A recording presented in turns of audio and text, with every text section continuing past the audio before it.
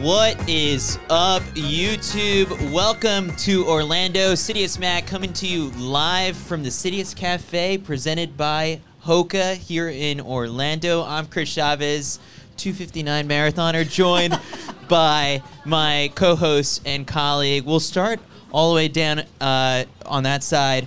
We've got two-time NCAA champion, Wanamaker Mile champion, World Championship qualifier, Eric Jenkins in the house. Eric, happy to be here. Psyched. We've got two-time world record holder, World Relays champion, 352 miler in the pre-Super Shoes Spikes era, and the guy who thought he might be racing on Saturday, but then realized it's a little bit harder to run 218. Kyle Merbert in the house. I don't know if that's entirely true, but I'll take it. All right, so we are here in Orlando. It is 10 a.m. in 48 hours. The race will be underway. The conditions are nice right now. For all the talk that weather dominated in the months leading up to it, pretty solid racing. Great spectating conditions. Very good day drinking conditions for the fans. Yeah, I got an itch right now. Oh, God. No, but it's perfect conditions. It seems like it's beautiful.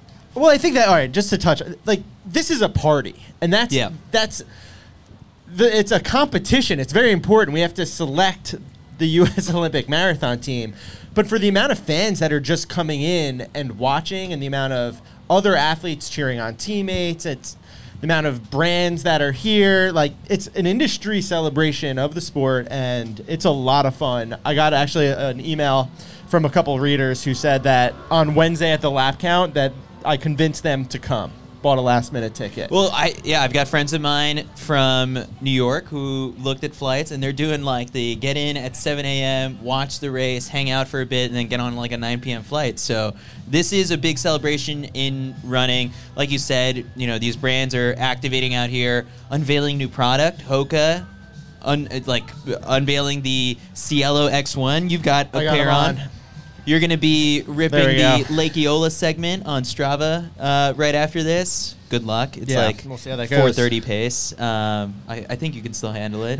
But yeah, no. So we're here. It's the top three. Kind of, I guess. We'll get into qualifying stuff. We'll head to the games in Paris. We'll dive deep into what the road to Paris actually looks like. We'll break down the men's races and the women's races. But I guess we'll start with sort of what's on the line and what it takes to get here, because we've been sitting. I've got a column open on my laptop right now on Twitter, because I think half the battle is getting to the starting line healthy. We've had a number of unfortunate scratches within the last 48 hours. 2016 Olympian Jared Ward, Susanna Sullivan, who represented the United States at the World Championships last year, Olympic bronze medalist Molly Seidel scratching, and there's buzz that it might not be the end of the scratches. So the fields are dwindling. So I guess Kyle and Eric, you guys have competed at Olympic trials. Half the battle is just getting to the starting line healthy. Yeah, I think that's a big thing is everyone and their build-up, you're taking a chance that you've probably never taken before, because more is on the line than ever before. And so the athlete who gets here in one piece and is 95% at, perfect health and 95 fitness probably has a much better shot than some of those who decide to take that little bit of extra risk and show up with a banged-up knee and some KT tape. Yeah, and I think especially with the marathon, you're always, it seems like, riding that line in training where, you're just pushing your body so hard. And so it's going to be so tough getting to the line fully ready, fully prepared. It does seem that the athletes who are a bit undertrained in a lot of these races are, and often it's just in headspace. You're just going to be a little bit better off than the athlete who's just burned to a crisp and it's just fried. It is just the amount of mental energy that you're spending on dealing with an injury. Now the big thing is everyone's pretending they're okay. We've had to change our picks multiple times this week because someone who we thought was okay now has come and dropped out of the field, and that's just because everyone's keeping the cards as close to the chest as possible. You don't want to make a big deal of it either. and you do want to just pretend that everything's okay, but in the last few days, the amount of people that it feels like that are dropping, it's like now we actually know who the contenders are. Eric, you joked about this kind of before we started, recording and going live, that it was sort of like if you were an athlete coming into this race looking at top 10, top 7 or something like that, and now you see some of these scratches, like you might be in that position where you're now sniffing 4th. How does that mentally change things, like in the days leading up to the race where you're like, okay, now I've got a better shot at things? Yeah, it is like everyone's kind of putting on like a poker face and kind of bluffing. If you're not 100%, you're saying you're 110%. So it's everyone. It's especially at the Olympic trials. It's so much head games and mind games are played before the gun goes off, and so the person who is healthiest and maybe isn't necessarily like the top favorite, but feels like they just have nothing to lose coming out here and just maybe they're not the favorite to make the team, but if you put yourself in the race and you're healthy and you've got a good mindset coming into this, you gotta like those odds better than anyone else's. I want to go back to 2020 real quick, if we can put ourselves in that frame of mind, because I think now when we're looking at athletes and we're considering the field, it's like, oh, well, like, Olympian, they've done this, they've done that. Oh, this person's, they're the American record holder. Of course they're going to make the team, and it's such an obvious thing. But if we turn back the clock a little bit, think back to 2020. At that point, you have Aliphine Tuliamuk, who had only run 2:26.50, and she ends up winning the trials. I would say when we're looking at the depth of the potential contenders right now, if you haven't broken 2:24, like, we're not even looking at you that closely. But the possibility is that in less than in 2 days' time, it'll be like inobvious, and you'll have hindsight. It's 2020. It'll be, of course, we knew that they were going to win. And then someone always comes and runs the race of their life at the trials. Well, then you again, like, if we're going back to that team, you have Molly Seidel, had never even run a marathon before, and honestly, Sally Kipyego was even a little bit of a surprise. It was I would say 3 shocks all around. Yeah, and when you consider the athletes that you would have expected to make it, and again, like, as we're going through our predictions and we're thinking about it, it's of course Emily Sissons is going to make it. Of course Keira D'Amato is going to make it. Well, wouldn't you have said the same thing about Des Linden 4 years ago? Wouldn't you Molly have Huddle, Emily Sisson, Jordan Hussey, Sarah Hall, Amy Cragg. Like, think of that prediction show. If you would have picked Aliphine, Molly, and Sally Kipyego to make it, everyone would have been like, "You're crazy. You're that's an insane wild card team. Of course they're not going to make it." And it's the same thing on the men's side as well. Yeah. You go back and you think about that team. Abdi, like, you're no way. The dude's on, like, in a wheelchair. The dude, he's too old. He's never gonna make a team. Another team. Jake Riley. No one. The race of his life. Had the race of his life. Rupp was pretty good. Yeah, Rupp's a lot. You had a feeling Rupp might have made that team in 2020, but again, like, so as we're taking a look, you have no idea what's happened these last 4 months. Even looking at tune-up races, and we're going to obviously talk about some of those tune-up races a little bit more, you don't know what someone is doing outside of that race to give a full picture of, like, is that really a fair evaluation of their chances on Saturday? It's also so tough to be, like, a favorite, to be expected to make this team, and just feel like you're coming to this race and you've got all the pressure on you, and it's like either make the team or have a horrible... it's really like either do what you're expected or you fail, and that's really tough to race and have a good mindset to race like that. Especially there's so much time out there on the course in the marathon for things to go wrong, to start feeling like this might not be your day, and for, like you said, there's always someone who's going to have the race of their life.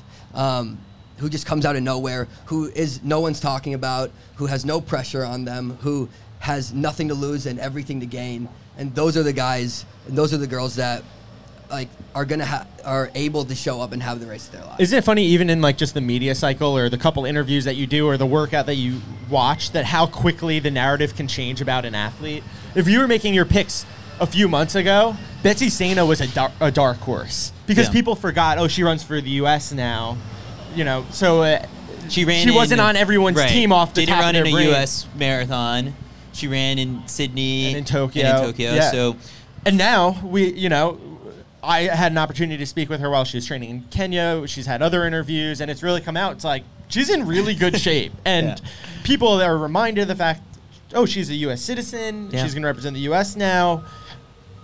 She's feeling on good. everyone's team. Yeah. Like how quickly that's changed, and I feel like another athlete on the women's side that is very similar is Gabby Rucker. Yeah. If you would have asked anyone, 6 months ago who Gabby Rucker is, no one. She's in People magazine now. Yeah, and now, but it builds on top, and then people start looking at some of the data and the historical performances, and they're like, she does have actually a really good shot. Real quick though, we touched on the course and kind of comparing things from 2020. Very different course we have on our hands. Atlanta, super windy, hilly. This time around, might be. I guess people are monitoring the dew point and a little bit of the humidity, but it's not. We have a guy monitoring the dew point. Yeah. But this one is a totally flat race. It starts off with a 2.2 mile short part, and then they go and do 3 8-mile loops. Flat favors a lot of the people who've done well in the likes of Berlin and Chicago. So it's so interesting because the marathon trials is an entertainment product. Like at the end of the day, when we think about it, I guess Kyle, you've maybe written about this. It's not the best selector and judge of who is the best American marathoner, right? Well, again, we in the U.S. do things a little bit differently than a lot of other countries that are doing a selection panel. If you got a bunch of people in a room sat down and tried to look at the data points and the results and pick who your best 3 will be, it's going to be such a different team than the teams that we actually sent. Like a descending order, right? Yeah. And it's because it's not about who's the best marathoner. It's the best marathoner on the day, and that's a very different story.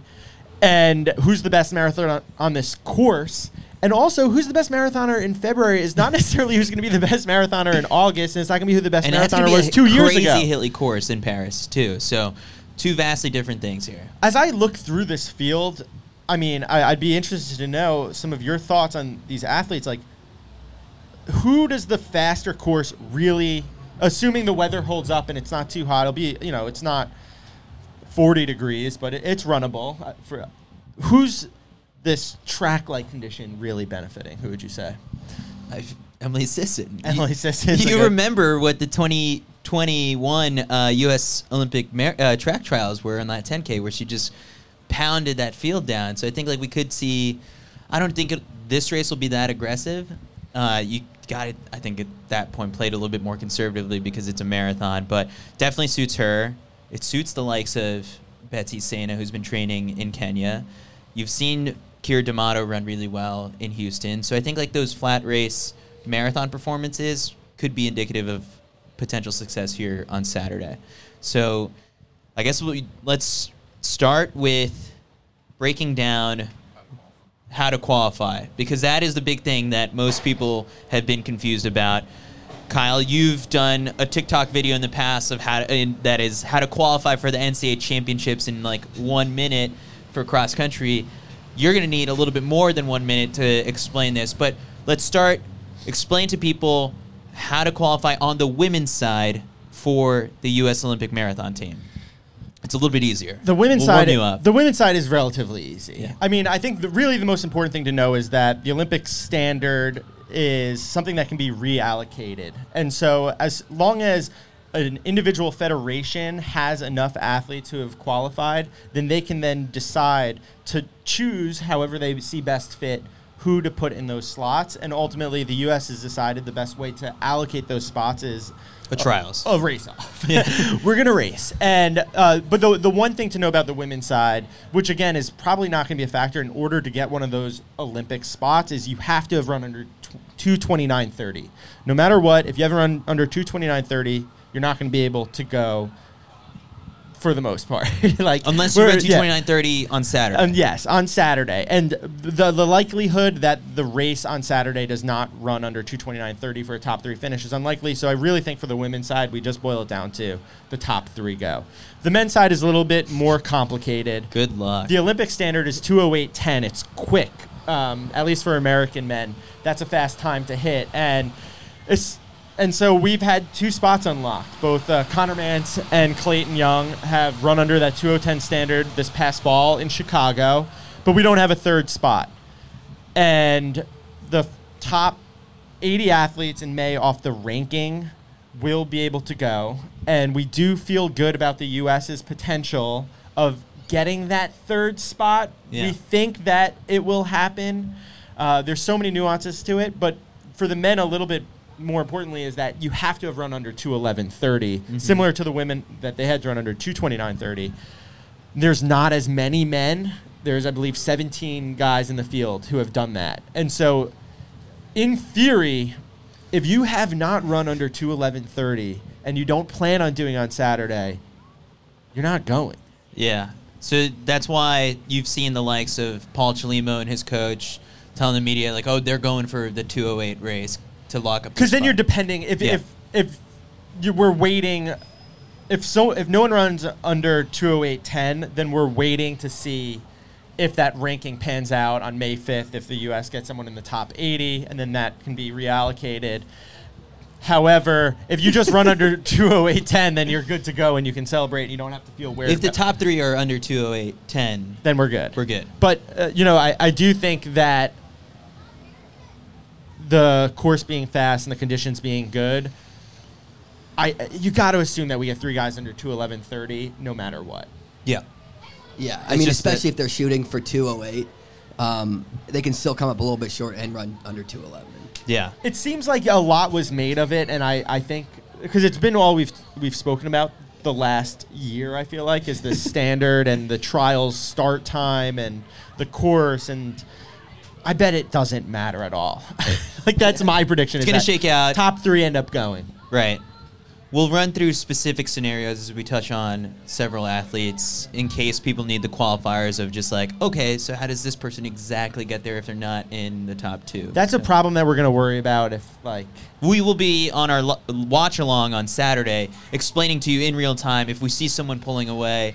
We'll explain that. So that's why you should tune into our watch-along on Saturday morning. But ultimately, again, like, if you're not one of those guys who've run under 2:11:30, you can't dawdle. Like, you got to go for it. And I think because of that, everyone's going to go. And especially someone like Paul Chelimo. And Eric, you have a good history with Paul Chelimo. Is he fair to call, like, the ultimate X factor in the way that this race might play out? Yeah, I mean, it's definitely the X factor. First off, incredibly talented. He's a gamer in championship races. But if he's gonna if he's gonna kind of call his shot and say, "Hey, I'm going for 2:08 pace," he's not someone that you can just let go and say, "There's no way he can do that. No way he can hold that pace. We're gonna let him go and hope that he comes back," because he might be honestly just able to run 2:08. So you don't really know, and you can't. And I know that the field's not gonna. The field's not taking him lightly, and they're not going to underestimate him. See, that's the thing. It's like, as we kind of start now in discussing, we'll start with the men's race. Paul Chelimo has the chance to ruin a lot of people's day. And I think, like, Connor Mantz is the type of guy who would go with a move like that. There's going to be so many early decisions that are going to be pivotal to things, because it's like, you kind of made a comment before we started recording where it's like, in 2020, you see random guys who just got in off of a half marathon qualifier who have no shot. If those guys go out, like, this is their moment to get the TV time and all that stuff. The pros, the real ones, know that that's not a real move. They're going to come back. It's fine. But Paul Chelimo's not one of those guys. Crazy other thought, C.J. Albertson going with him. Like, this is where it starts to get crazy. Yeah, I mean, it's a chess match out there. Like, and it's a matter of, does the field respect, and also, does the field necessarily go for the win, or are you going for top 3? And I think that's a big factor in the way that a lot of these athletes are probably going to approach things, because, look, if you're going to try to win, then maybe take the bait and run with a rabbit out there. But if you're just trying to finish in the top 3, then I do think you hang out, you're a little bit more conservative that first half, and you let things play out. We were saying earlier that if there's someone in the bottom half of the field ranking-wise who says, I just want to be a top 10 finisher today, and they run that way, they're going to end up 5th. Like, there's going to be so much attrition because everyone is going to be sticking with the top 3, and it's just who can hold on the longest. The trials historically has played out a little bit differently than a lot of majors in the sense of like it really is just like you grind it down until there's a few, as opposed to people coming back out of the the depths of hell and reappearing in that position. So I Eric, think you you got got to run to win though. I mean, in it's my hard. It's opinion. hard to see Chelimo going out at let's say 64 pace and him and people not going with him. I just don't see. I feel like there's gonna be a hand. There's got to be guys that think that they can maybe not hold it quite like that, but he's not going to be alone. Well, it could be a team effort. We saw this in 2020, exactly, yeah. the U.S. Army guys running together. And in this case, it could be the likes of Shadrach Kipchirchir, Sam Chalenga going with them. So, like, there might be that contingent up in the front. Let's touch on some major players by name here. The two guys who unlocked the spots for America, Connor Mantz and Clayton Young at the Chicago Marathon.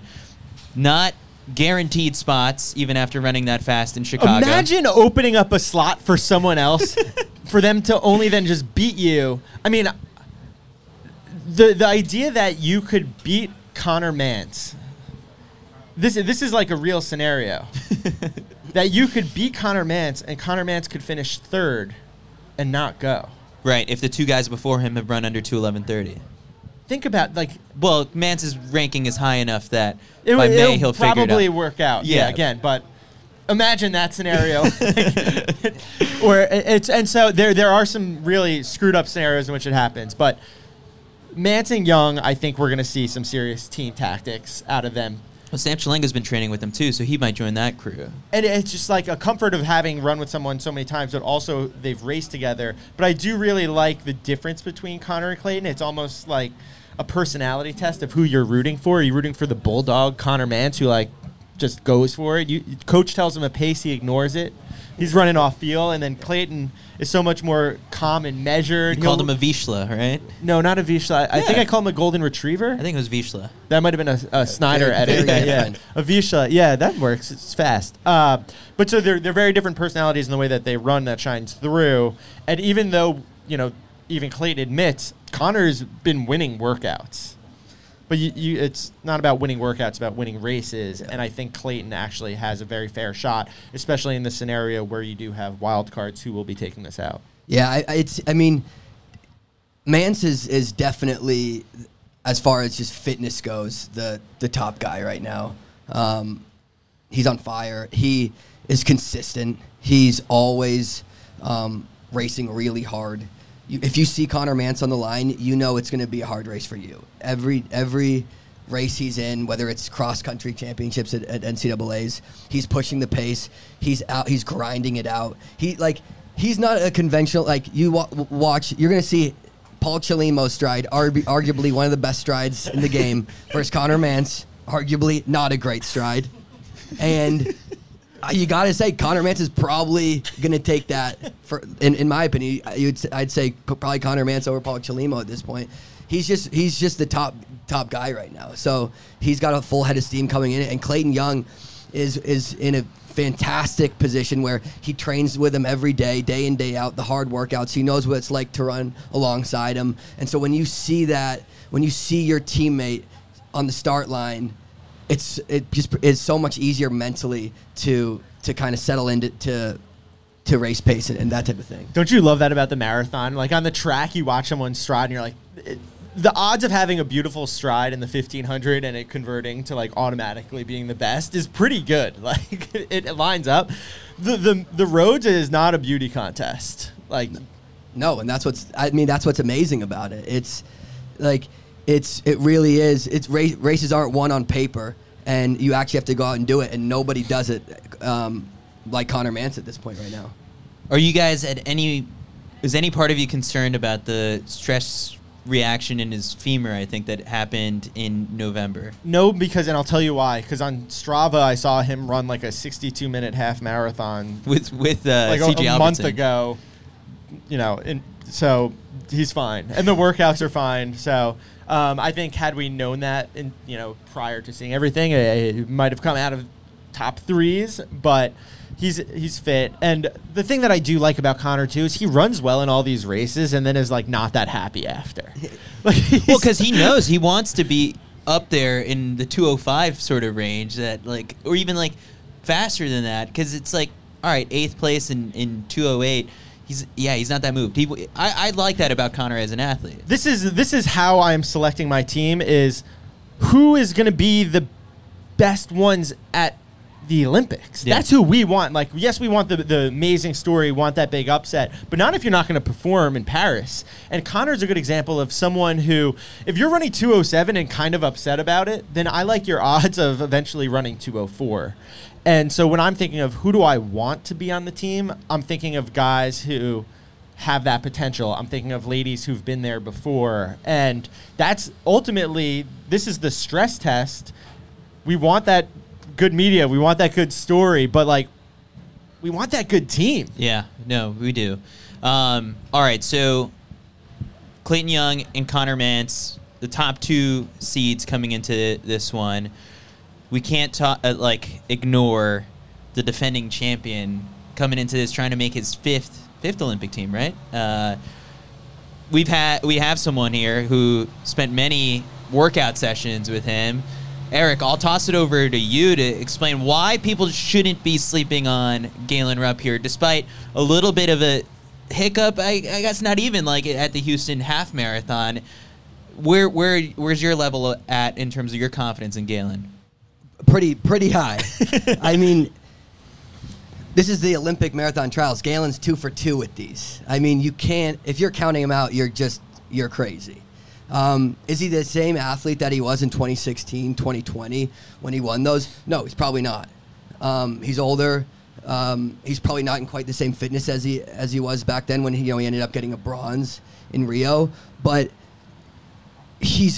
even though Connor, fitness-wise, has the fastest time, mentally, Galen is still probably the top dog out there. Galen it's just a whole different race. This isn't a time trial. This is the Olympic trials. It's a whole different race, a whole different type of pressure on everyone out there. And Galen handles that pressure better than anybody. He's a great white shark out there. When you're on the start line with Galen, he's sat on the starting line. He's very intimidating. Yeah. He's an intimidating guy. These guys probably looked up to Galen for a while, for their whole careers. Now they're racing against him. Probably going to get beat by him again. If you're counting him out, it's really not smart. I love the idea of like everyone being really intimidated by Galen, because I think if you saw him just walking down the street, he's not super intimidating. But if you see him on a start line, like, you're scared. You're scared. What was he like in workouts? Scary. No, Galen is one of these guys that, I was there on the team with him when in 2016 he kind of switched from the track to the marathon. I think at that point it was, he ran the marathon and then came back and did indoors. He's just a whole different animal. He's in workouts. He was tough to keep up with. The prescribed pace was kind of just a suggestion. He's going to do whatever he wants out there, and he's going to show up on Saturday. He's like Centro was in the 15. That Galen in the Olympic races, it's just going to be. He's for sure the favorite. I guess, what type of race best suits Galen on Saturday, Kyle? Because it's like, yeah. All right, the Chelimo move happens. Like, we're throwing that out. It could be C.J. Albertson. It could be whoever. There's going to be someone who is in that 211 range who's going to go for it. What does Galen do in that situation? Because we've seen him at World Majors, like the New York City Marathon, where he's not afraid to go with Ashura Katata, guys with 204 personal best, and then, over the last couple of years has dealt with injuries where it comes up 16 miles into the race. If he would have taken a little bit more of a conservative approach, maybe he would have been able to finish the race in a 208 or something like that. But that's not Galen. He's always going to try and compete with the top dogs. So it's like the level of competition a little bit lower here. Yeah, I mean, Galen's best race on Saturday will be the one that's a marathon, because these are guys that are going up against someone who has done multiple times the things that they are dreaming of doing. They're on the starting line, and this will make their career if it's something that, if they can finish in the top 3. Galen has ascended the mountaintop on multiple occasions, and so he knows what it's like up there. I think that Galen either wins or he doesn't finish, and I don't see anything in between. Okay. After that, we've got sort of a bubble of dark horse contenders. Scott Fauble being our fan favorite, Sidious Mag family, former podcaster for us. He's in that category where it's sort of like he went to Berlin, tried to run under 208, made it to 30K, struggled with some stomach issues, dropped out. So he doesn't have that shiny, new, flashy personal best, but he has run 208 in Boston. And when I spoke with him for a full episode of the podcast, I just love his confidence right now. Yeah, I actually want to take some personal responsibility for the reason why he went to Berlin, because I was talking to him a little bit before that, I think in the spring, and I was like, yeah, dude, like you haven't run under 2:11:30 on a course that counts. And he didn't realize. I was like, you need to look into this.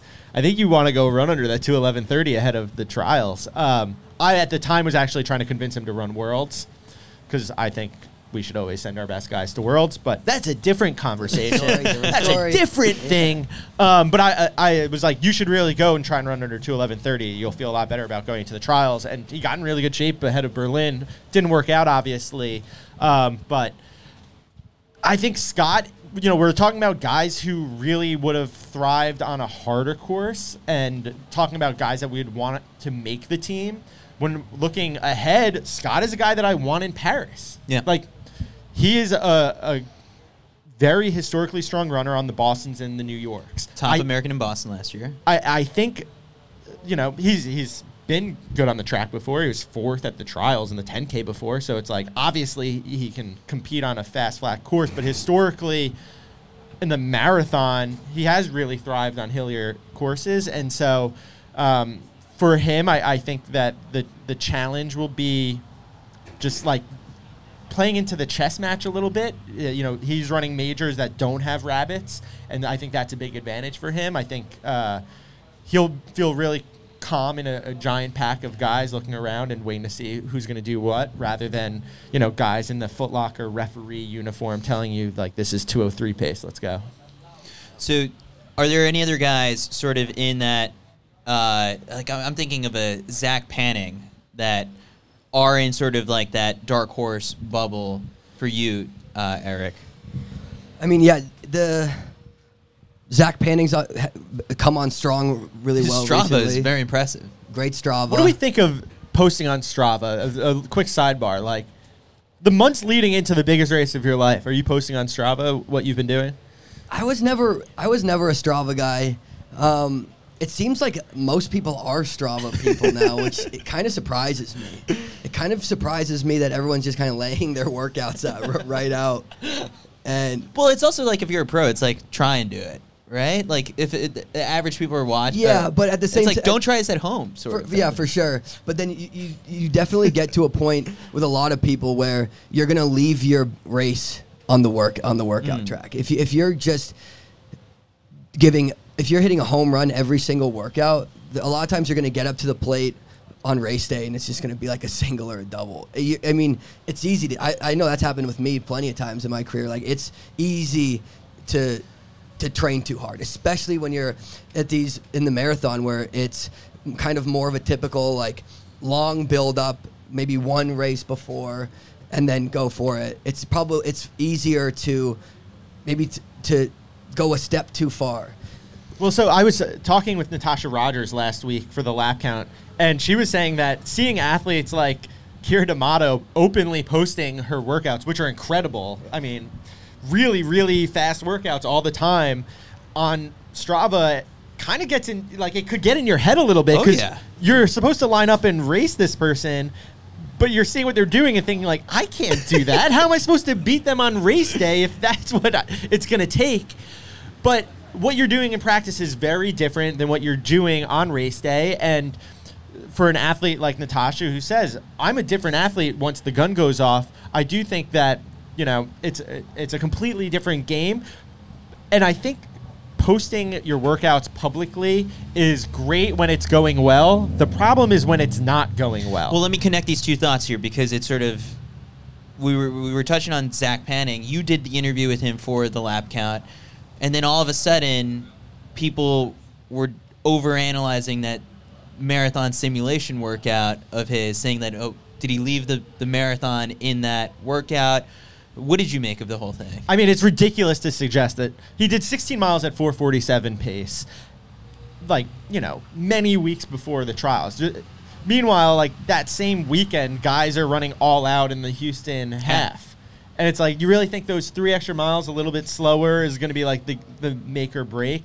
And so, that's one of the reasons why you maybe don't want to share everything, is because then you have to listen to the noise. Depending on who you are, maybe you take a lot of motivation from that. He then did a week later 2 by 6 miles, I think at 4:41 pace, and was I think he made a joke about how he left everything in the simulator the week before. Clearly not. What are you looking for in Panning? Because he hasn't run up in the front of races. I think that's the big variable with him. Yeah, if you look at Zach, he hasn't finished in the top 3 of a lot of races in his career, at least since, being at Grand Valley State. But not top 3. Yeah, and so, winning is a habit. It's something that the more you do, the better you're going to be at it. The more familiar you are, you get in that mindset of knowing how to do it and that expectation. And I think for him, historically, he hasn't done that, and that's going to be the big unlock for him. I do think that he's super fit. His workouts do look amazing. He's roaring with confidence. I got off the phone with him. I was like, Jesus, this guy's going to make the team. So he convinced me, and so he must have convinced himself as well. And guys like CJ Albertson, he's another one. You look at his training. I'm always rooting for the guys that are kind of unconventional and do things.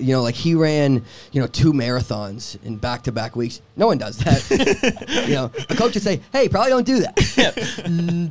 Don't try this at home. There's a reason why people don't do it. Yeah. But he definitely trains differently, and he's a bit more unconventional than the standard guys, and which is great. I love seeing that. The infrared lights in his little Peloton. All that. Yeah, treadmill. he's like a mad scientist, and I like seeing guys like that. I'm rooting for him. I hope he does well.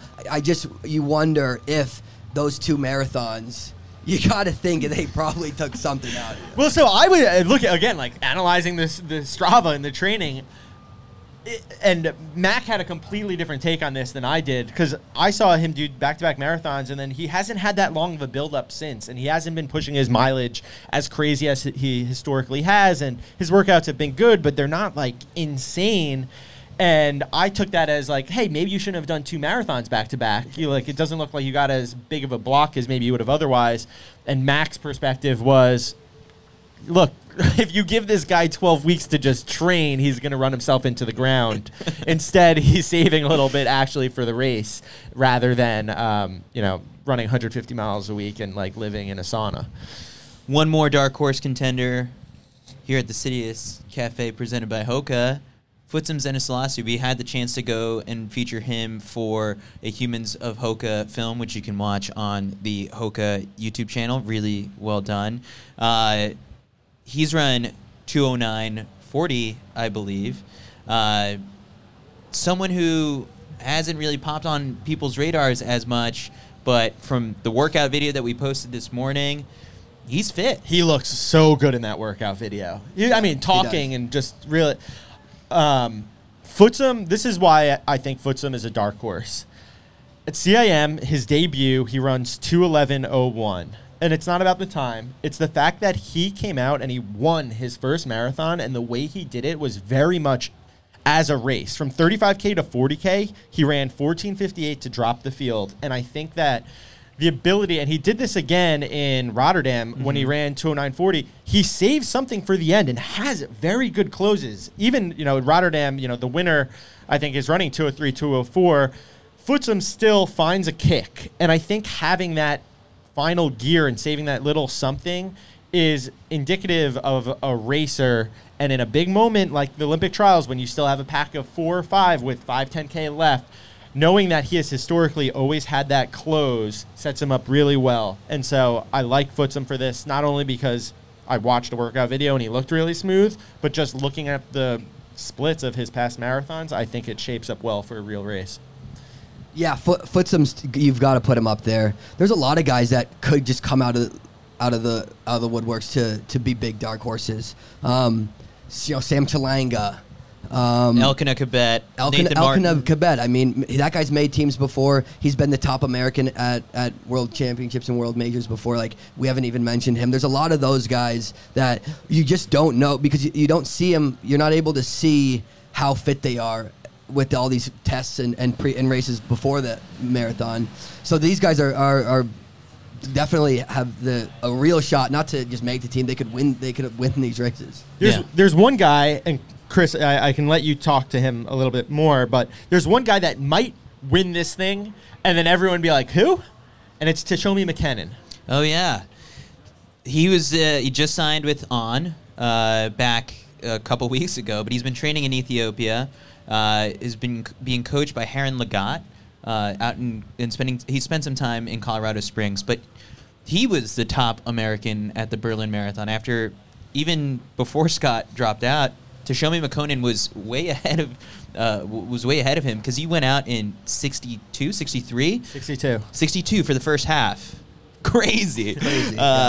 And at that, his PR is 2:10, and it came from the Berlin Marathon, a really rough second half when you go out that hard, but On taking a big bet, signing him, and he's been training well, is what I've heard, and he's going to be like that head scratcher. He's run 60 minutes for the half marathon, hasn't totally put it together for a marathon, but again, like when he goes out to Berlin and he's going up in that lead pack with the top Ethiopians and Kenyans, this is a little bit of a step down. So if he can exercise that patience, stay with the likes of Galen, I think that's the smart way that he can approach this race. He's looking around. He's like, this is it? This is it? I only got to beat a bunch of 209 guys? Yeah, these guys are scrubs. I thought I was racing 203 guys. Yeah. So I again, like, you see the times, but it's how did people do it? What are the courses? Who did they beat in the process to get there? That when you dive in a little bit deeper, the field really does start to open up, and you see who the real contenders are. To wrap a bow on the men, it is so much more wide open than the women's race, which is like I feel like we're gonna get through this. We can go back and rewatch it on Sunday, and we're like, oh man, we didn't pick Bia Simbasa, who finished third and made the team. Like, I've heard good things. Good things. Yeah. And Bia just ran 60-40 in Houston, was fourth. Yeah, so it's like there's a couple people who like maybe we didn't name, and it's like it's going to come back to bite us. But then it's also why we have a final prediction show tomorrow where it's like, all right, we're going to be going out for a jog. We're going to see who's around, who looks good, and our picks may change. We're going to give our picks at the end of this show. But let's shift over to the women's side. The unfortunate big news this morning, Molly Seidel has scratched. So the Olympic bronze medalist will not be towing the starting line. The 2020 third-place finisher, Sally Kipyego, has not raced since 2022. So this is looking like it's going to be a fresh team. The U.S. women's marathoning scene has just kind of leveled up over the last couple of years. The American record has fallen twice with in the last Olympic cycle with Kira D'Amato and then Emily Sisson. They enter as the top two seeds, but Betsy Sena was the fastest woman last year. Because of some of these scratches, I think we have more of a category of like 6 women who are in that upper echelon of women's marathoning. But again, we could see some surprises. So how are you sizing up the field? We'll start with Kyle. I think that there's a few athletes that I'd say there's really 2 or 3 athletes that are probably in 90% of people's top 3. And I would put that as Emily Sisson, the American record holder, Kira D'Amato, the former American record holder. Now that Molly is dropped, I think the field opens up a little bit, and I think Betsy Sena. I think if you're looking at like who are the top 3 that are going to be in the most people's top 3, it's them. Like that is if those are your top 3, you are the least creative person because you just are picking the 3 favorites. Ouch. That doesn't mean you're wrong. It just means you're not creative. And Well, you think I mean, life is they- simple and predictable. I mean, yeah, if you're just going by time, they have minutes on. Yeah. It's not like it's their favorites by 10 seconds. It's like Emily Sisson has like 3 minutes, 4 minutes on like 4, 5, 6. I mean, Yeah. they're just heavy. They're heavy favorites. It's just like picking the 1 seed in the Final Four when you're filling out a March Madness bracket. It's just a safe bet. But this is why I go back to 2020, and you could have said that about so many, like who the team ended up being and the actual team are 2 completely different teams. And so while it seems so obvious, and look, if you come out and you're like, all right, my team is Nell Rojas, Sarah Vaughn, Dakota Lindworm, you'd be like, what? That's your team? But that's what happened in 2020. That was so let's just be kind to the people who are not picking Emily Sisson and Keira D'Amato and Betsy Sena for their team, because the odds are that they might be right. Yeah. All right. So let's start with those top contenders. Emily Sisson, we said 2020, she dropped out of that race. Unfortunate. But ever since then, I think like she's found that consistency on the roads in both the half marathon and full marathon distance. Last year, even with the side stitch in Chicago, still runs really well. So I think like she's got more room for error than most people. I think that run in Chicago is very important because it showed that even when not at 100%, that she can still be better than the rest. And I think to Eric's point, that's the benefit of being 4 or 5 minutes better than the 4, 5, 6 athletes. And I do think that for Emily, I know that we were kind of saying this about the men, but it's like, look, if you're only going out and trying to run top 3, if she just says, I'm not trying to win, I'm not trying to break an American record, I'm not trying to do anything crazy, I'm just going to sit in 4th and outkick 3rd, I don't see how she wouldn't make the team. I think the ultimate error that maybe she would make is if she ran too aggressively or got caught up in someone else running too aggressively. But if she just runs a conservative race and just says, I just want to make sure I'm in Paris, it just seems like a lock. Who's that person? Because on the men's side, it's so obvious just based off people's racing styles with the CJ and Paul Chelimo. But on the women's side, it's like it's less like it's not as common that we look at someone and we're like, oh, that person always guns it to the front. I mean, Sisson has done that in the past. I mean, I think about the track trials. Every road champs. Yeah, she's. I mean, I think about Eugene in the heat, that 10K when she just. That's my Roman Empire. It's unbelievable. I mean, that was that's an unbelievable race. So she could, and when you are that much better than the field, 4 or 5 minutes better than so it's her. Most of these people, you've just got so much more room for error, so much more room to go out there and just do your race. But she shouldn't. But she probably shouldn't. You should. I mean, like Ray Tracy, if you're watching, Ray, please. I mean, but there's other athletes. You know, who knows what Keira's plan is. Betsy Sena. I mean, they could all just run. The 3 of them work together and just go out and do their thing and lock up the team that way. Yeah, I kind of don't want that to be the case where it's sort of like they run off and there's a huge gap and that's the race we're watching at that point. Like, I do want some dramatics to play out, but it could end up being that. Kyle, you've been obsessing over, and I think you probably have Keira marked as a favorite on Strava, and you've been tapping into all of her workouts. What's impressed you there?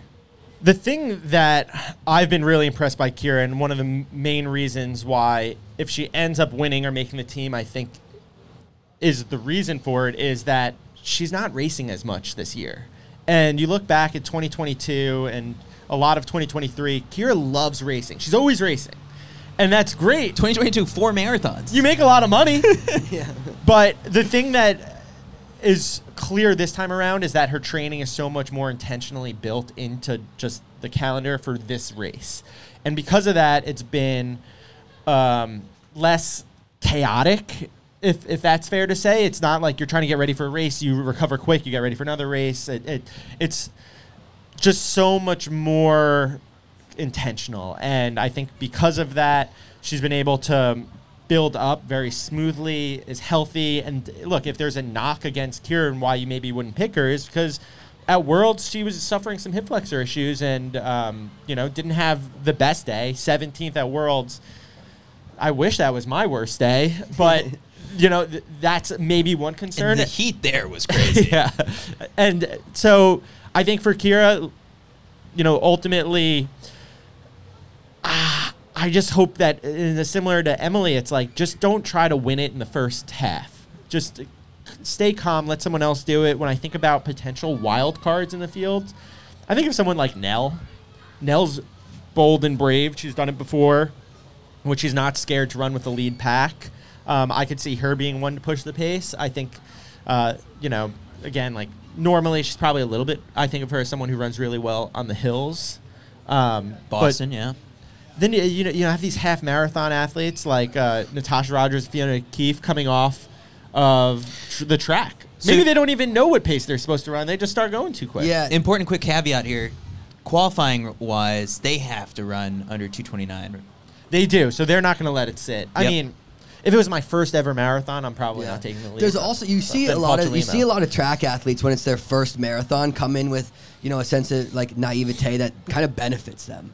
Like it's almost like they don't quite know how brutal it is of the distance, and it kind of works to their advantage. It's like, I mean, Galen might be is just kind of a different athlete, but 2016, that was his first marathon. You see like these track athletes kind of show up their first time around and knock it out of the park. Maybe that could be the case for Natasha Rogers. She's made teams before.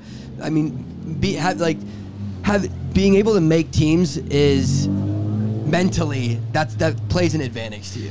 Yeah, you've had this theory that you've harped on with the marathon about just like how the track athletes are going to translate really well. That's why the times are getting faster at the front end of the races. Yeah. Do you think Natasha fits an American? Like we're all waiting for Alicia Monson to eventually run a half marathon, or Elise Cranny to run that distance. We see Wayne break the half marathon American record in her first try. Natasha taking to the marathon, is the timing of this right? Yeah, I think my theory for the most part is at this point, athletes are running so fast in the marathon Because of the shoes and just getting better at running that the pace is now so quick that in order to be able to, casually run 5:15s in a marathon, you have to have at some point been able to run quick on the track. And so when I think of athletes who have real long-term potential, this is why, not American, but it's like, hey, like the time like the Faith Kipyegons get on the roads, like that's when we're seeing with Sifan Hassan, that's when the times are really going to come down because they have so much foot speed that to them 5 flat pace isn't quick. And so from an American perspective, you see Emily Sisson, like, she's run the Olympic 10K before. You think of Betsy Sena, she was 5th, 6th at the 2016 Olympics. Yeah. She's run 30:07, and so like, she can handle a really quick pace. And I do think that that's a big differentiator of long-term potential here, and that's why someone like Fiona and Natasha, if not this weekend, eventually will have some success at the distance is because, look, if you're making teams, if you're Natasha and you're making a 5K team and out-kicking, some of the women that you've done the last few years, then this pace is nothing. Like, it's going to feel like a jog in the beginning. It used to also be, you kind of finish up your time on the track, and when you've basically been you lost some leg speed, 35, and then you move up to the marathon. Yeah. But like Sifan Hassan, like it's kind of switching up the format where you can be good at track, run a marathon, and not be done with the track. And I think it might even be to that advantage somehow, like where you're not just where you still got the foot speed to compete on the track and the short distances, like Connor Mance. I mean, you wouldn't count Connor Mance out of any American 10K, and I'm sure he probably might even be at that in the 10K later on this summer at the trials. So I think it helps tremendously to be able to compete at the shorter distances, move up, move down. Like, you're so fluid in training and racing that everything kind of benefits you. Yeah. All right, so we've touched on D'Amato and Sisson. The third big favorite right now is Betsy Sena.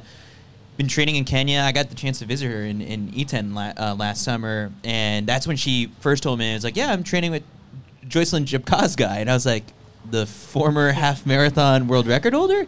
And she was like, yeah. And Joycelyn's someone who has won the New York City Marathon.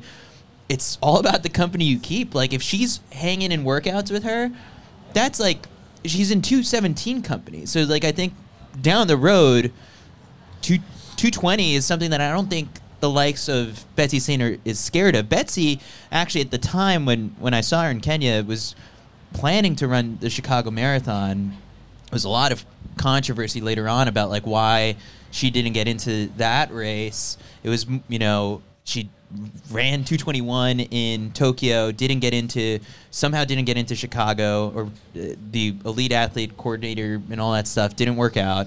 So she ends up having to go to Sydney, not a flat, fast race. So she was talking about chasing potentially the American record. So while we had Sisson and Emma Bates very publicly talking about it, Betsy Sainer is working in the shadows as well to try and get in that 218 range. So I think we could see something like that out of her. Maybe not this Saturday, but down the road for sure. Well, I said this before, and I'll say it again. If someone in this field is going to run 215 in their career, it's Betsy Sainer. Like, just, again, like the company you keep. If she's working out with a 217 person, yeah. Historically, she's shown that she's talented enough to do it. If you were wondering where she was for a few years, she's a mother. Yeah. And coming off that, though, has only gotten better and better each race.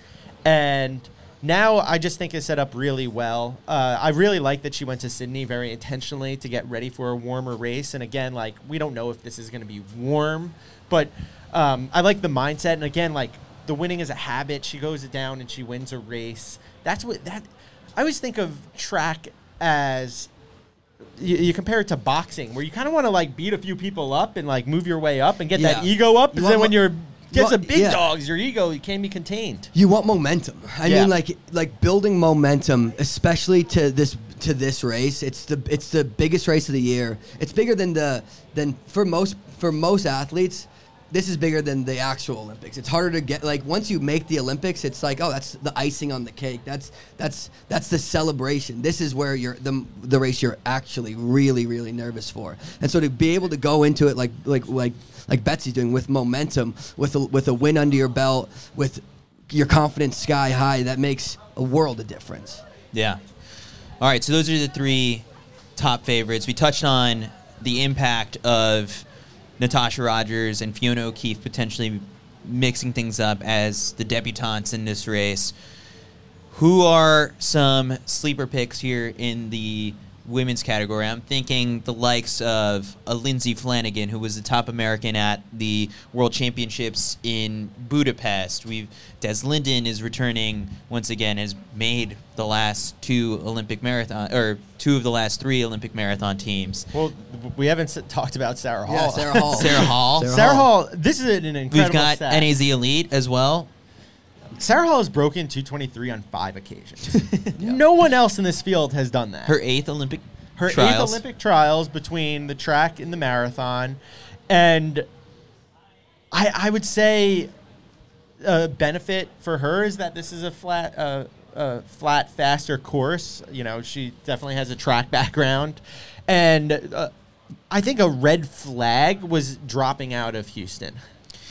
But not the biggest red flag. And I think afterwards we heard from multiple sources that it was really, she's being overly cautious about it. And so when I first saw it, I was like, oh God, here we go again. Like, not an injury, because a couple years ago she was absolutely flying it. And apparently it wasn't a big deal. She's fine. She's ready to go.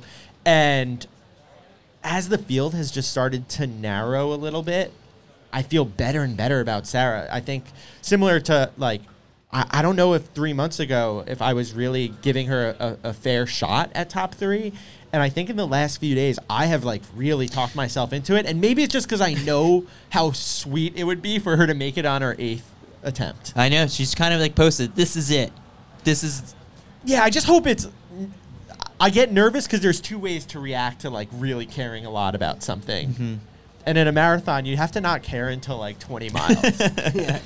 Yeah. You can. I mean, when you're running with a lot of emotion out there, like it's so long. If you're really fired up and you get that big adrenaline dump like right off the bat, that's probably not. You want to be going to sleep out there for as long as possible until the race really starts in the last 10K or something. But Sarah Hall, when you run consistently fast as she has, I mean, it's foolish to counter out.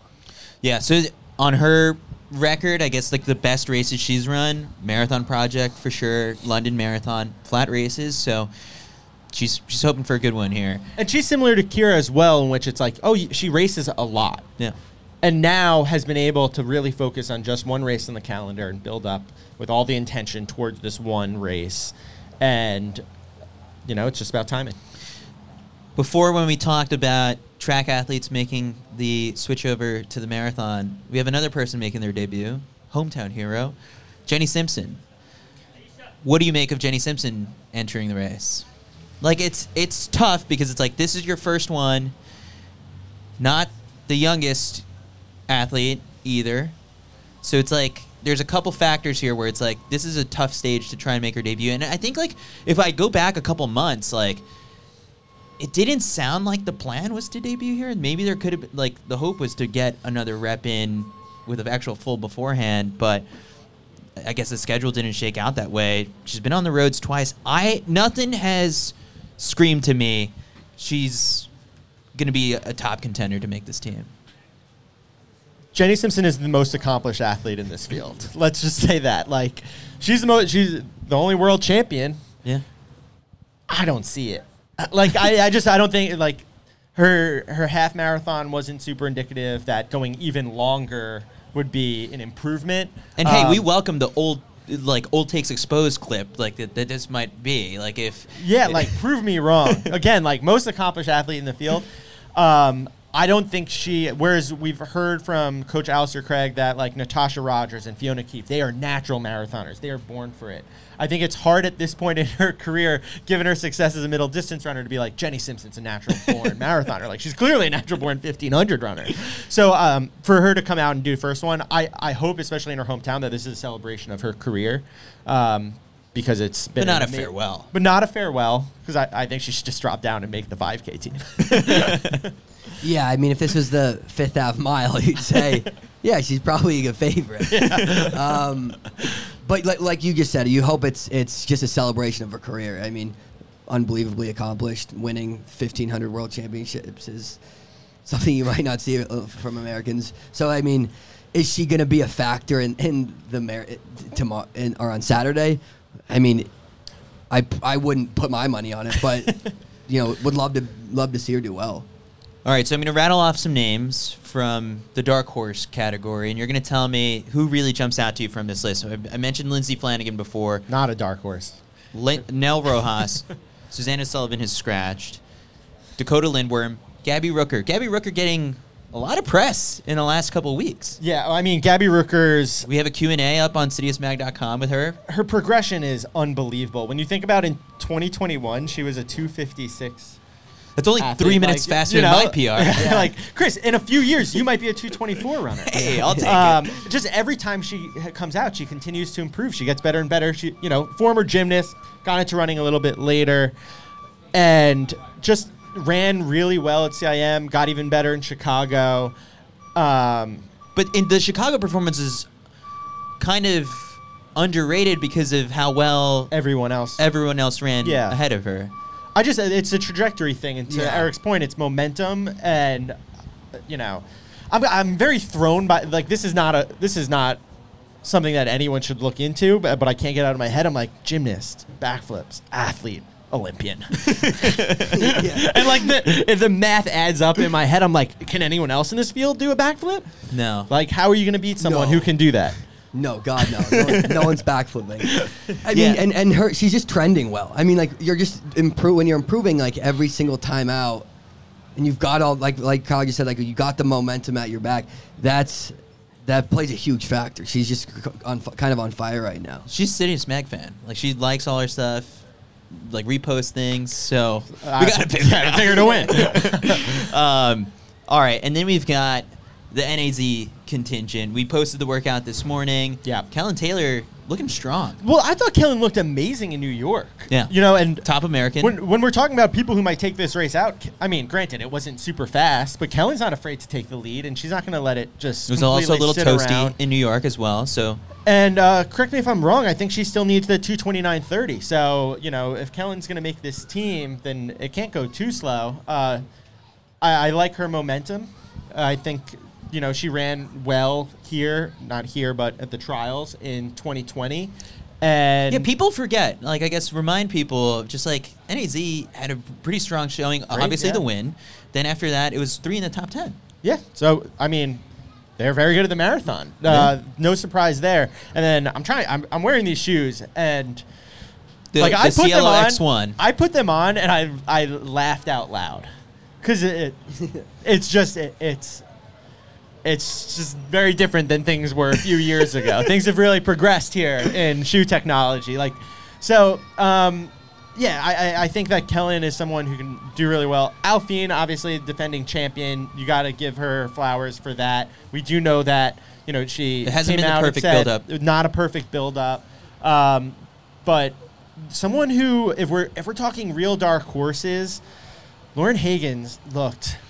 I mean, she's run 2:25. Again, we were just saying earlier. Look, Alphine won. Her PR was 2:26:50 coming into 2020. Lauren Higgins looked really good in that workout when Mac was in Arizona, and maybe she's got track speed. Yeah. So, I think that NAZ Elite will definitely be more in the conversation than a lot of people are realizing. Yeah. We do have. Oh, we had a special guest joining us, but we'll hold off on that. From this list, Dakota Lindworm, another person that you were looking at Strava, right? Dakota runs a lot. She runs a lot. She runs a Also, lot of Minnesota, miles. great marathoning state. Oh, Mac's all about Minnesota. The Minnesota Elite Squad, I feel like they have developed so much underrated talent these last few years, and it's just been completely overlooked. They have a really, really good team. Minnesota as a state, I don't really understand what's going on and why they have completely dominated distance running per capita the last 20 years. But Dakota, she's running 130 miles a week. I saw in the middle of one of those big weeks, she ran 3x3 mile at 5:15, said it felt good. So, has done well at Grandma's Marathon. See if she can take it here. So, look, we're overlooking and we're generalizing and we're really breaking it down to those top 3 or 4. Yeah. I can, if I had to take whether or not someone with a personal best slower than 2:24 makes the team or not, I think it ends up happening. Yeah, I mean, we're kind of just saying basically if you're not top 4 or 5, you're a dark horse. When so it's there's a lot of really talented women who Get Galen on. who have put in the work. Hey, who have put in the work, who are due up for a big race and probably aren't getting the shine they deserve. All right, Galen Rupp just ran by. There was a red light. He didn't stop and jog in place. He did he waited. He really just sat and waited for the light. And he's a music guy, which I like. He's listening to the City of Mac Which is kind of podcast, rare. actually. I feel like you see most runners, they're not usually listening to music unless you're on Is he going for the Strava segment right now? yeah. Kyle, you might have your work cut out for you later today. All right, we've got a guest joining us here. We've got Hoka NAZ Elites, Ben Rosario.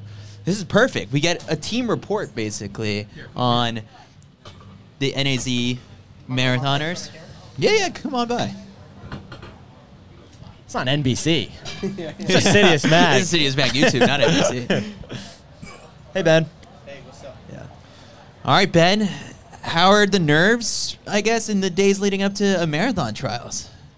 Compared to 4 years ago, I guess. For me personally, very different because I was the head coach 4 years ago, and Yeah, now yeah. I'm just the director. So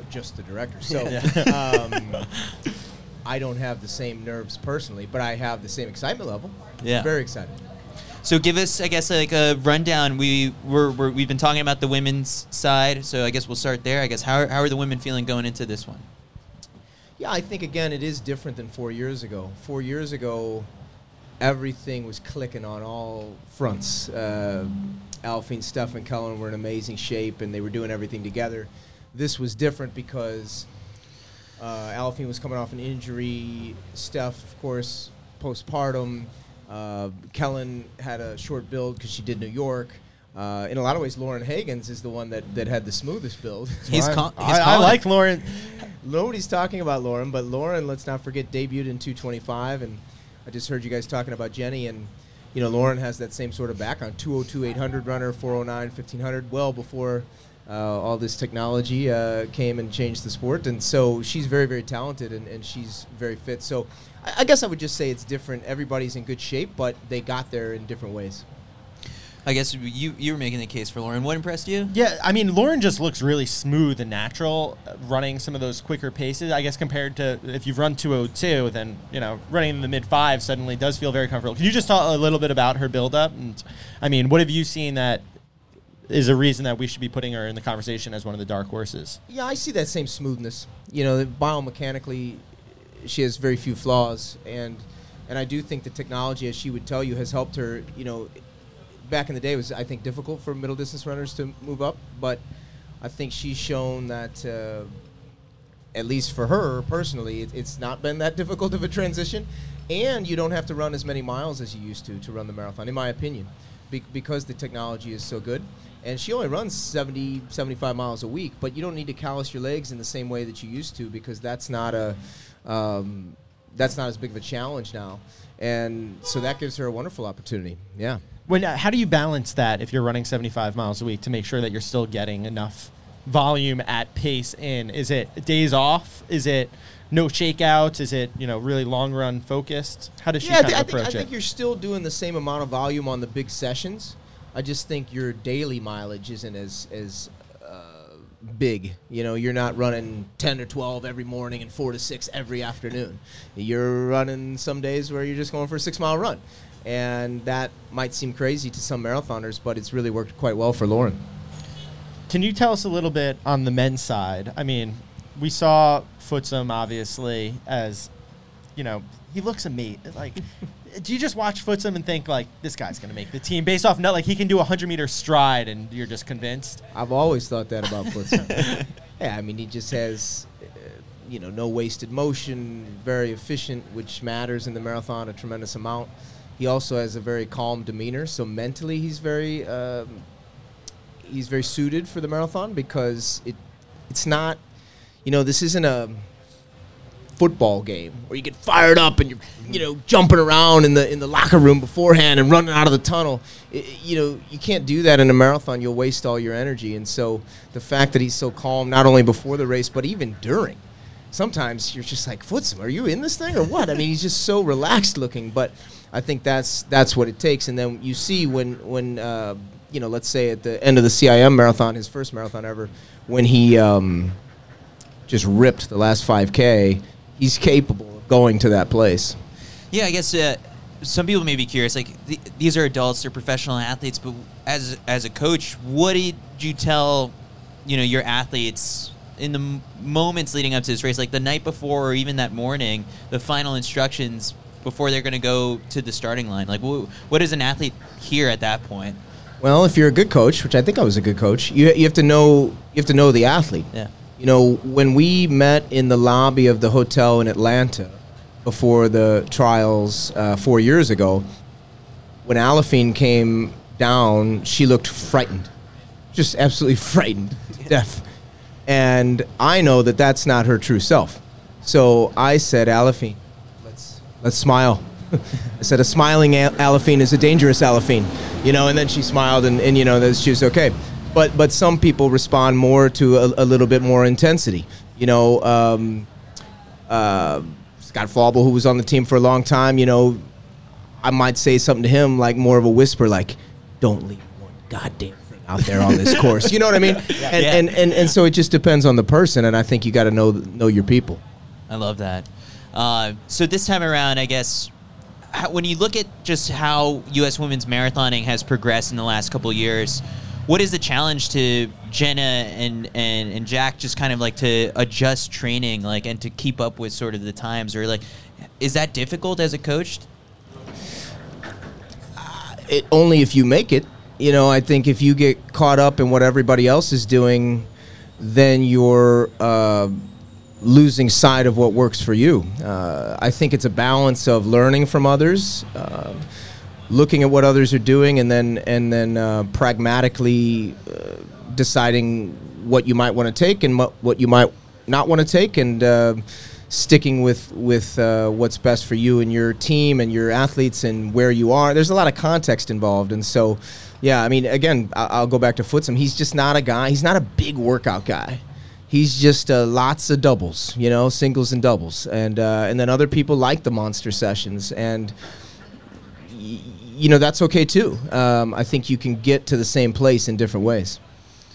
Ben, you're a betting guy. Like we unfortunately can't bet on like the U.S. Olympic Marathon trials, but for you, do you like kind of going in and like the team has always like had a little bit of like of a chip on our shoulders? Like, we're not gonna have the best odds, but it's like we're gonna make the most of it, and it's like I'm betting on us. Like, yeah, I mean, I you know, it continues to baffle me why we get so underplayed. You saw Adrian Wildsket win the other night, and no one had picked him. That was big. Can we get him in this race? Like, I mean, we knew. I texted John Galt because he said something like, "Nobody saw that coming." I'm like, "We saw it coming." You know? Yeah. But yeah, I mean, you know, this is our third Olympic marathon trials, and 8 years ago we had 2 6th-place finishes. Last time we went 1st, 6th, and 8th on the women's side, and yet still it happens again. But we like it. We like being the underdog, and I think even if we were being talked about, we'd find a way internally to act like underdogs. Yeah. It's important to have a chip on your shoulder as an athlete. I think the second you lose that and think you're holier than thou, or you think you're above everyone, that's when you get beat. So I'd rather keep that chip on our shoulder one way or another. I appreciate when people give it to us by not talking about us. we've got some questions in the chat here that were submitted. Thoughts on the Hoka Cielo X1? Yeah, debuting today. So it did get unveiled today to the public. When I tried that shoe on, I couldn't believe how it felt. That's like what Kyle just said. Walking around. I say this with all the love, like, and you're, not long after. I came on Hoka 2014 as an athlete, and the fact that we have gone from what I first tried on to now as like what athletes get to race in, I mean, it's unbelievable. It's crazy. When we first started in 15, they didn't have a racing flat. We took a shoe called the Huaka, and one of their employees shaved it down to get it a little bit lighter, and we raced a marathon in that, Scott Smith and Matt Yano. The first spikes I had didn't have spikes in them. They had little plastic spike, and now it's like, it's what crazy. is Adrian running in? Yeah, Adrian was running in the Cielo Fly X1, which is as good as any spike in the world. So, it's crazy what they've done. And the Cielo X1 has that feel where it's so tangible. You put it on and walk around, and you're like, oh my gosh, I don't know what's going on here because I'm not a scientist, but something is going on here. Yeah, it's a pretty cool shoe. Someone else asked, is NAZ concerned about the start time and the possible heat? I think we're past that at this point, like in conversation. I mean, yeah, and if you didn't prepare for it, then I don't know what to tell you. Yeah, I remember in the lead up to, was it the 2020 marathon trials where you had people running, I think, like with, layers on and all that stuff. What did you guys do this time around to prepare for the heat? Yeah, simple stuff. Well, we hired a sports scientist, and we worked with that sports scientist for months now, and we studied our athletes and what they need to be taking and how much weight they're losing during long workouts and how much fluid they need to be taking in. And then, of course, over the last 2 to 3 weeks, we actually bought this yoga tent, like individual hot yoga tent, and we put it in our performance center. We blew it up, and then we dragged our treadmill in there. So they were doing treadmill runs inside that, and we had a heater in there and a humidifier. So how hot did it get? It got to 90 degrees. Yeah, and in some cases like 70 to 80% humidity. It depended on the athlete because if they sweat a lot, it ended up getting more humid in there. We were testing after each run. But then some of the athletes came down 12 days early to Orlando, some 8 days early, and then Steph Bruce got in last night. But that was more life schedule stuff. Yeah. Do you want to give any predictions? No. All right. Well, Ben, Easy sweep both sides. an easy sweep. All right, Ben. Well, we appreciate you taking the time for this, and best of luck to the team, and keep the nerves down. Thank you. I feel fine, Chris. All right. We're gonna move to our pick. predictions. Let's pick. Yeah, Ben. You're good. You don't have to pick. You don't have to pick. All right. Let's start on the women's side, which is, I guess, like this side might be a little bit easier in some way.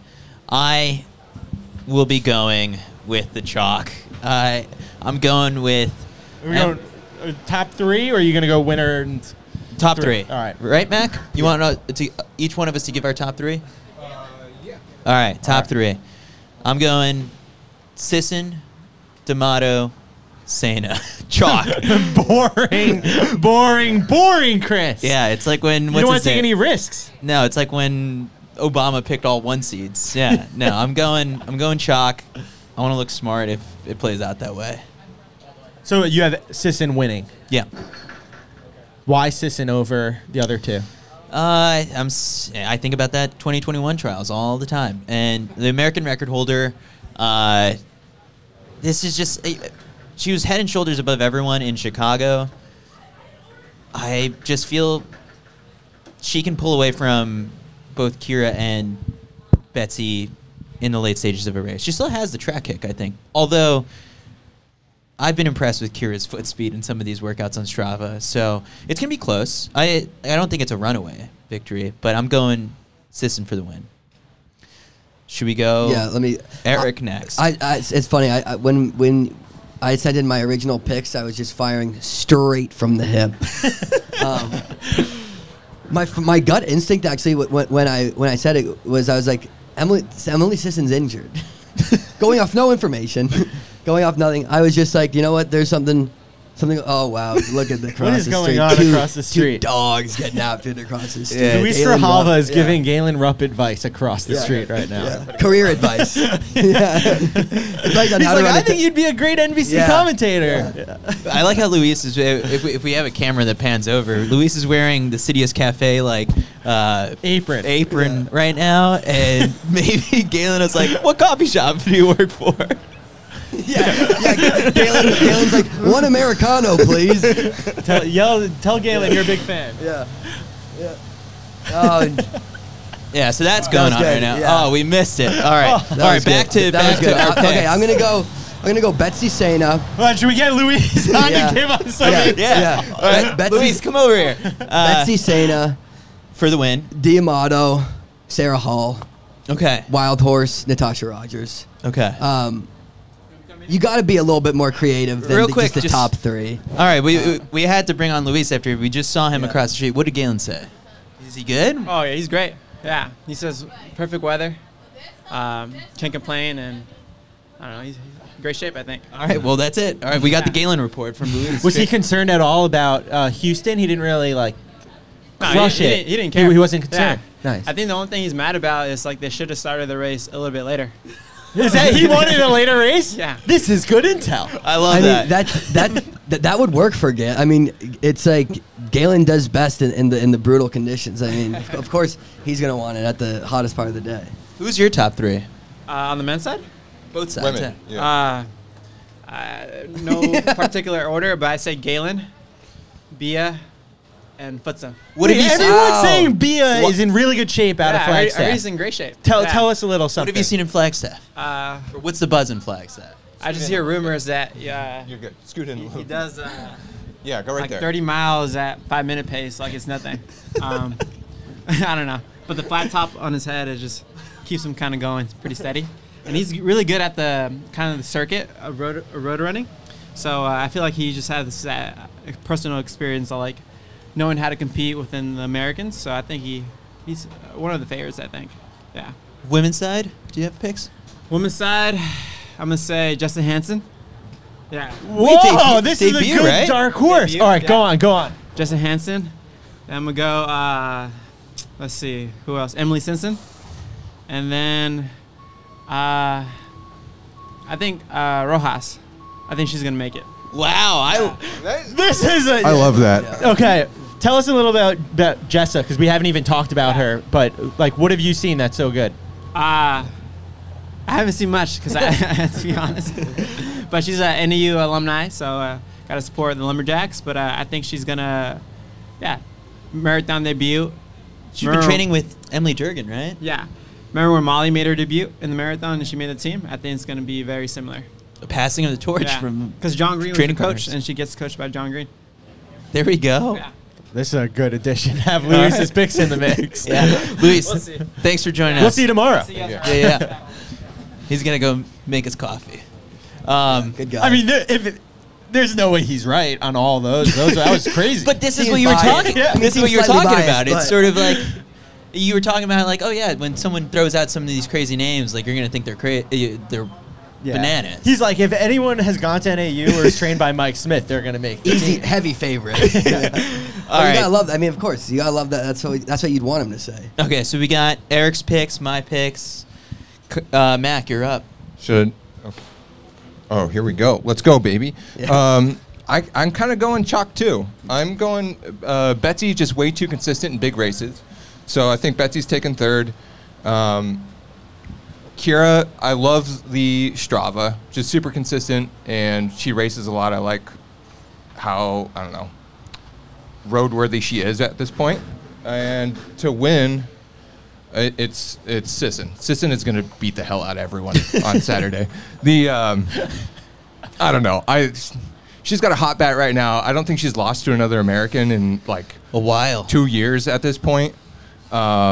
I think she's going to absolutely destroy the field over the last 10K. I think it's going to be a 10K trials-esque type performance here. Okay, I like that. All right, Kyle, your picks. All right. Betsy Sena is gonna win this thing. Woo! The confidence that oozed out of the phone when speaking with her. She ran great in Tokyo, ran great in Sydney, and she said she's training even better now. The mileage is up, the workouts are better. She's coming in, and she's taking this. And we're going to look back after and be like, why did anyone doubt this? Well, it looks like on the graphics, Okay, We're- so we're all my picking Sena. Kyle, my question to you is like, when does the break happen? How does Betsy break Emily Sisson? Yeah, Kyle. Yeah. Yeah. She's going to run a mile faster than Emily can. And that's when she's going to break her. No, I think that at some point, Betsy around 2021 takes a big risk and goes for the win. And I think Emily just wants to be on the team a little bit more. Whereas Betsy, she's running to win this thing, I think, is really my thought process. If I'm Betsy, like, take a risk when everyone else is being safe. And that's how she pulls it out. So Betsy's going to take the win. I think Emily is going to finish in second because she's really good at running. I just don't think she's going to try to match that move that Betsy makes. And then third, you guys were calling her a dark horse. I don't understand why we're calling someone who came in 9th at Worlds a dark horse. It's Lindsay Flanagan. And I wrote in the lap count this week who my picks were, and I didn't include her. And then last night, I was like, wait a second. Let me just see something. I pulled up some numbers. She was 9th. 8th place is a 220 athlete at Worlds. 7th place, 220 athlete. Who finished 10th behind her? 220. Like, why, just because it was hot out and she ran 227 doesn't mean that she's a 227 runner. I mean, the winner of Worlds, Amon Berizzo, ran 224, and she's a 214 runner. Like, forget the time. She was 9th in a very, very good world championship, and that's why Lindsay Flanagan is making this team, and afterwards, it'll make sense to everyone. And then the next 3 years, she's going to crush it. She's going to get hundreds of thousands of dollars to go to races, and she's going to blow up. She's going to be on the morning show every day. It's going to be, and then everyone will be like, remember when no one else picked her? except Kyle. Except me. I got you, Lindsay. All right. I don't know how you're going to break it to Kira that you didn't pick her in the top 3, but good luck with that. All right. Track. She's coming back. Dropping down. I've seen the speed work. Kira's winning the 10K trials. All right. Okay, let's go over to the men's side. This one is just crazy. We're going to have to throw in some qualifiers here. So, like, it's going to be 3 guys, hopefully, as with the rankings shaking out. I'll lead us off. I'm going to go with Connor Mantz for the win. Galen Rupp right behind him. I go back and forth between those two. And then third, I'm sticking with my guy, Scott Fauble. I mean, I love the confidence oozing from Scott right now. Training's been going well. I mean, if he's healthy, he learned a lot, I think, from 2020. That's the one where I think like it was a big moment for him in terms of just like his approach to the marathon and the respect that he has for it. So I think this is Scott's time. So Mance, Rupp, Fauble. Yeah, I have basically had like this very similar top three. I'm gonna switch it up a little bit. Spice it up for us a little bit. Yeah, I mean, I think Galen will. Galen's probably. I like Galen's odds at winning it. Galen, Mance, and then I said Lenny Career. Lenny Career with Scott Fauble as my wild card. Lenny's been forgotten. We have not talked about him. Hey, you're switching Galen to first, right? I'm switching Galen to first. Yeah, there we go. See, yeah, we got a Lenny Career fan over there. Why did I say that? No clue. I just thought, you know what? Really like how Lenny races. He hasn't done much recently. I don't care. I don't care at all. I think he's gonna be up there.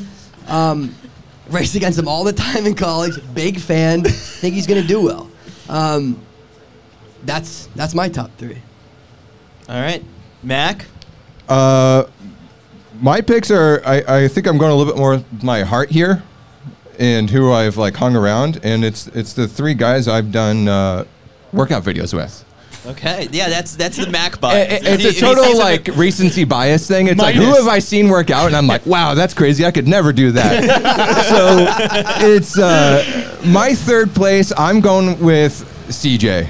I like that. I think that it's going to be a chaotic men's race tomorrow, and I think that no one has more experience in a chaotic race than the man who puts himself in the fire more frequently than anybody else. For second, I am going with Footsum. Same thing. That workout, everyone's making a big deal about some of those other Strava workouts. Footsum was just chatting along, laughing that entire workout. What was the workout? It was 18 miles. It's like a 10-mile progression. Yeah, it was 4 miles marathon pace, 10 miles with alternating surges every, like, 3 at or 4 3, miles. 6, 9, and then the last 4 miles were at marathon pace again. And the entire time he's just barely breathing, chatting along, having the best time of his life. So he looked fantastic there. And to win, I am going with Fauble, our guy. And it has nothing to do with workouts. It has everything to do with him being feisty on Twitter. And our group chat. The guy was radio silent for months. That's and how you then know like he's training. recently in the last 2 weeks, he's like been a little active in there. And it's like, all right, this guy's confident. I like his chances. Wow. The variety on screen right now of these picks is great. Kyle, do you have extra spice for us here? I got a little spice. Okay. Give us a lot of spice. I mean, first off, Galen Rupp is by far and away the best runner in this field. Yeah. So he's going to win because Galen could run at 70% and make this team. I feel like we're forgetting how good he is at running because he got hurt for a couple of years. And now all of a sudden, it's like we're acting like he forgot how to like win Olympic medals. Like, of course he can make an American team that doesn't even have 3 Olympic standards. Like, I just don't see it. Like, he's won this thing twice already. He's going to win it a third time. He's not 100 years old. He's like 37. People do things still. No, he's far from 100. Yeah. People do things at 37. You still got your whole life ahead of you. Yeah, So, no, I mean, Galen is just a different beast. I mean, we don't need to keep harping on it, but yeah, he's the top dog. He's the top dog. He's winning or he's dropping out, and there's no in between. There's no world in which he comes in third place. He's not going to let someone beat him. If you're going to beat him, he's dropping out. Yeah, I'm out of here. See ya. Second is Connor Mance. Because, like, he's pissed when he runs 2:07, and I just love that energy. Nothing to expand on that. Third place, same mindset as Lindsey Flanagan, is Zach Panning. I don't understand how much we're discounting performances at Worlds He was 13th at Worlds. The guys all around him are like 205 guys. Why do we think that he is not on that level? He's training harder and better than ever before. When he ran 209, it was still new to the marathon. He's got some experience now. I think we're going to see a Brian Sell-esque performance here. He's been in Orlando. He knows this climate. True, that plays a big factor, actually. And I think it's going to be... You're changing your mind. I'm like, huh. And I you know, he's a little grind boy. He's a grind. I just think that's important. And Yeah. again, like, Mac is very biased about anyone he watches work out. Anyone I talk to on the phone, I'm like, I get up. I'm like, that guy's definitely going to make the team. He was so nice. We've got a bunch of people watching on the YouTube stream. The chat is active. Chat, hit us with your top 3 picks. If you're listening in podcast form, submit it into the Q&A. If you're listening on Spotify podcasts. I mean, so these are our picks as of Thursday at 11:49 a.m. We've got a press conference tomorrow where we might go and pepper some athletes with some questions. We'll have a bunch of interviews on our YouTube channel. We're going to try and get more of a gauge for who's bluffing, who's fit, who's not. Can we play a game, though, real quick? And then tomorrow night for our final prediction show, we'll go live at around, I think it's like 6 p.m. Eastern time, and we're going to express if our picks change. Because, I mean, there's still plenty of time to change our minds about things. Give me your craziest name that might make the team. Your darkest dark horse. Diego Estrada. I don't think he signed up. He got signed up. He ran like 60 flat in Houston. I was like, what the hell? What year is it? That's a dark horse. I don't think he's here. I'm going on the men's side. Yeah. To Showman McConan. Like, Okay, it's not that crazy. not that crazy. You're like- then you're Bia Simbasa. Not that crazy. Kevin Salvano from That's a David good one. Melly. Okay. That's the kind of craziness we need. I'm going Andrew Colley. Because Wow. it just seems like a thing Colley would do is make this Olympic team. Yeah. What about Matt McDonald? There we go. There we go. That's another one. He was fighting for third in the 2020 trials until like mile. He was up there, yeah, he was- 23 or Ryan Schrader. Yes, there we go. Say it with your chest. Yeah. All right, women's craziest pick. Who do we got? We got McKenna Myler being shouted Kenna out. Myler from David Melly. Viola Cheptu, is she in the field? No. There's someone else. There's someone new added to the field. Viola Cheptu, I don't think it's American. I may have got that wrong. Des Linden? Des I- Linden that's- coming. Oh, That's a good one. Thanks. Oh, Elvin Cabet is who I was thinking of. all right, my crazy one. I'm going with Anna Rohr. What? Yeah, Guy just honked at you. I'm just going for it. The Molly Seidel path, just like out of nowhere. Yeah. The Notre Dame. Yeah. I think it just takes so much more for a crazy pick to make it on the women's side, but I think that's like it's a Durgan or a Montoya type. oh, yes. that's a good. Those are We're gonna good. say Yeah. everyone's name. Neely Yeah. Gracie. Yeah. Yeah. Wow, nice, Kyle. Yeah. Erica Kemp. Yeah. Katie, I just want chaos. yeah. It's gonna be If we did it, if someone makes this team whose name we did not say, this whole prediction show, Sidious Mag is wrapping up. We're done. This is the last Yeah. meet we will ever cover. If someone who did not make it in the preview There should be or there should be prediction something. show, Like, I you mean, have, we're- you have we're- to do something. you know the crazy part- If they don't do, if someone that you haven't said makes it, you guys have to do something. Yeah, you have to like jump in the lake. Lake Eola. You're gonna have to go skinny dipping in the lake later Saturday night. You know, so someone picked up on the fact none of us picked Clayton Young in our top 3. Jesus, that's crazy disrespectful. The only guy, Dark horse. yeah, one of the only guys who got the qualifier. Like, nah. Who? And this would mean Clayton so- Murphy? Yeah, I'm like Clayton Murphy can't run that far. Oh man! All right. Yeah, I shouldn't have said Diego Estrada, and I should have said Clayton Young, the only other guy who's got the standard. Hey, at least you're picking Americans. Chris is handing out citizenship. Diego Estrada sitting at his house like, Jesus Christ, I missed my flight. All right. I think that does Clayton it. Young might not be a bad pick now that I'm thinking about it. Huh. Well, too late. I said Estrada. All right. I think that does it for the Citius Mag pre-race show. We'll be live on YouTube again tomorrow for our final predictions. On Saturday morning, catch the watch along. We're going to be live at 9:30. Expect plenty of surprises, plenty of laughs, our own The analysis. new Citius Mag take is like Clayton Young, no shot. No shot. Why would you think a guy who's run 208 flat hits the Olympic standard has a chance of making the Olympic team? can't- That is a wild card. Be shocked if he lines up. Honestly, good for him for even being brave enough to start.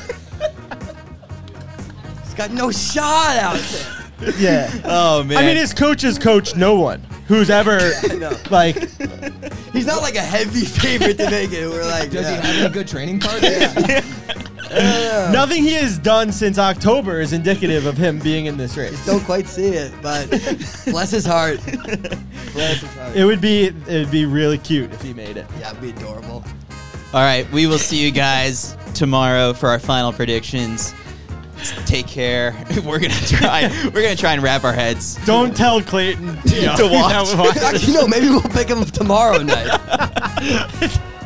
He's all of our. Yeah, I think he'll win. Yeah. All right, we'll see you guys tomorrow.